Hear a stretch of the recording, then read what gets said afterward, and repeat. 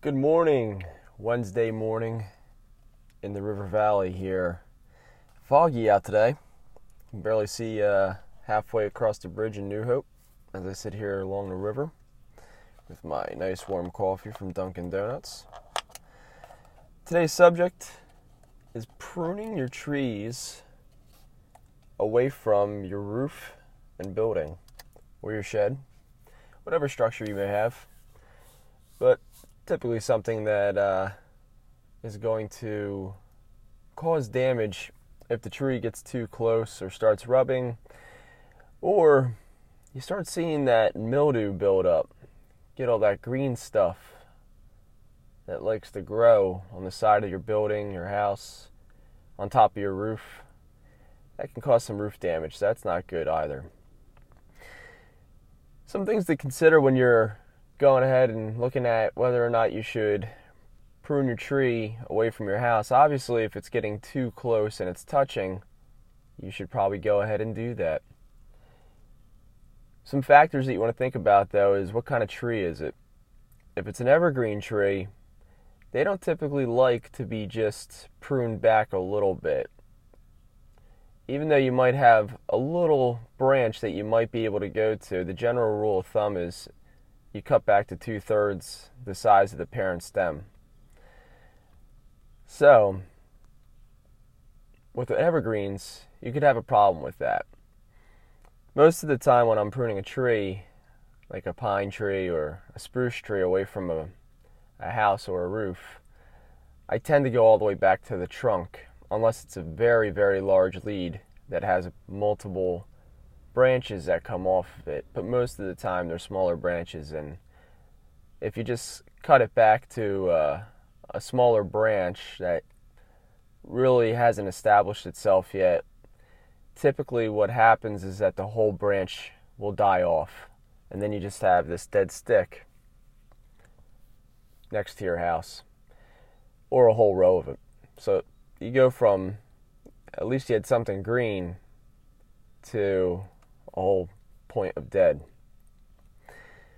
Now typically though, you can bring it to a point where the branches that are wrapping around with the evergreens, they're not touching the building anymore, but if you stood back or you stand to the side, you couldn't tell that you took out any branches because you didn't expose any of those spots.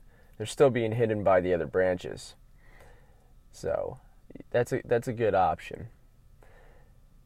Now with your other trees, your deciduous trees, the ones that leaf out and lose their leaves during the winter, you have more room to play with these. You can actually, if you get your tree young enough in the process of pruning it, you can actually sculpt or dictate how the branches will grow around your house.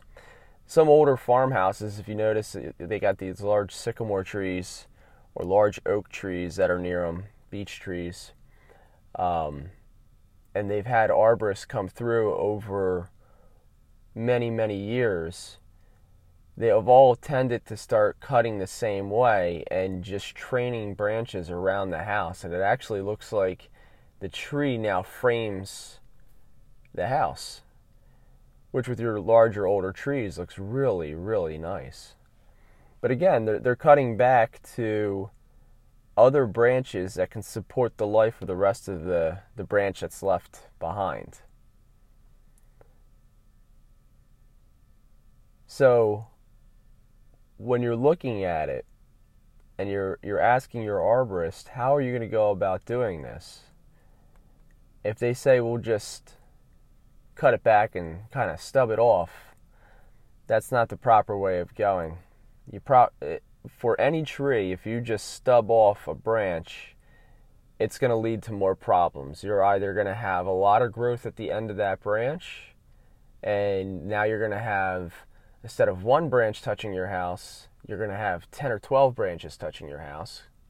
Kind of looks like a bush at the end of your stubbed off part. Or the branch that was stubbed off won't be able to support its own life anymore on that section, and the whole branch will start decaying, rotting, dying back. And whatever branches that are behind the stubbed off part once that decay and rot gets to that, they'll either fall off or they'll just die. So in the long run, stubbing off is just causing you more of a headache and more of a financial burden as well. This is your short tips for the day. I hope you enjoy the rest of your week. Be careful driving. Very foggy. Can't really see the deer out there right now. And I will see you guys later.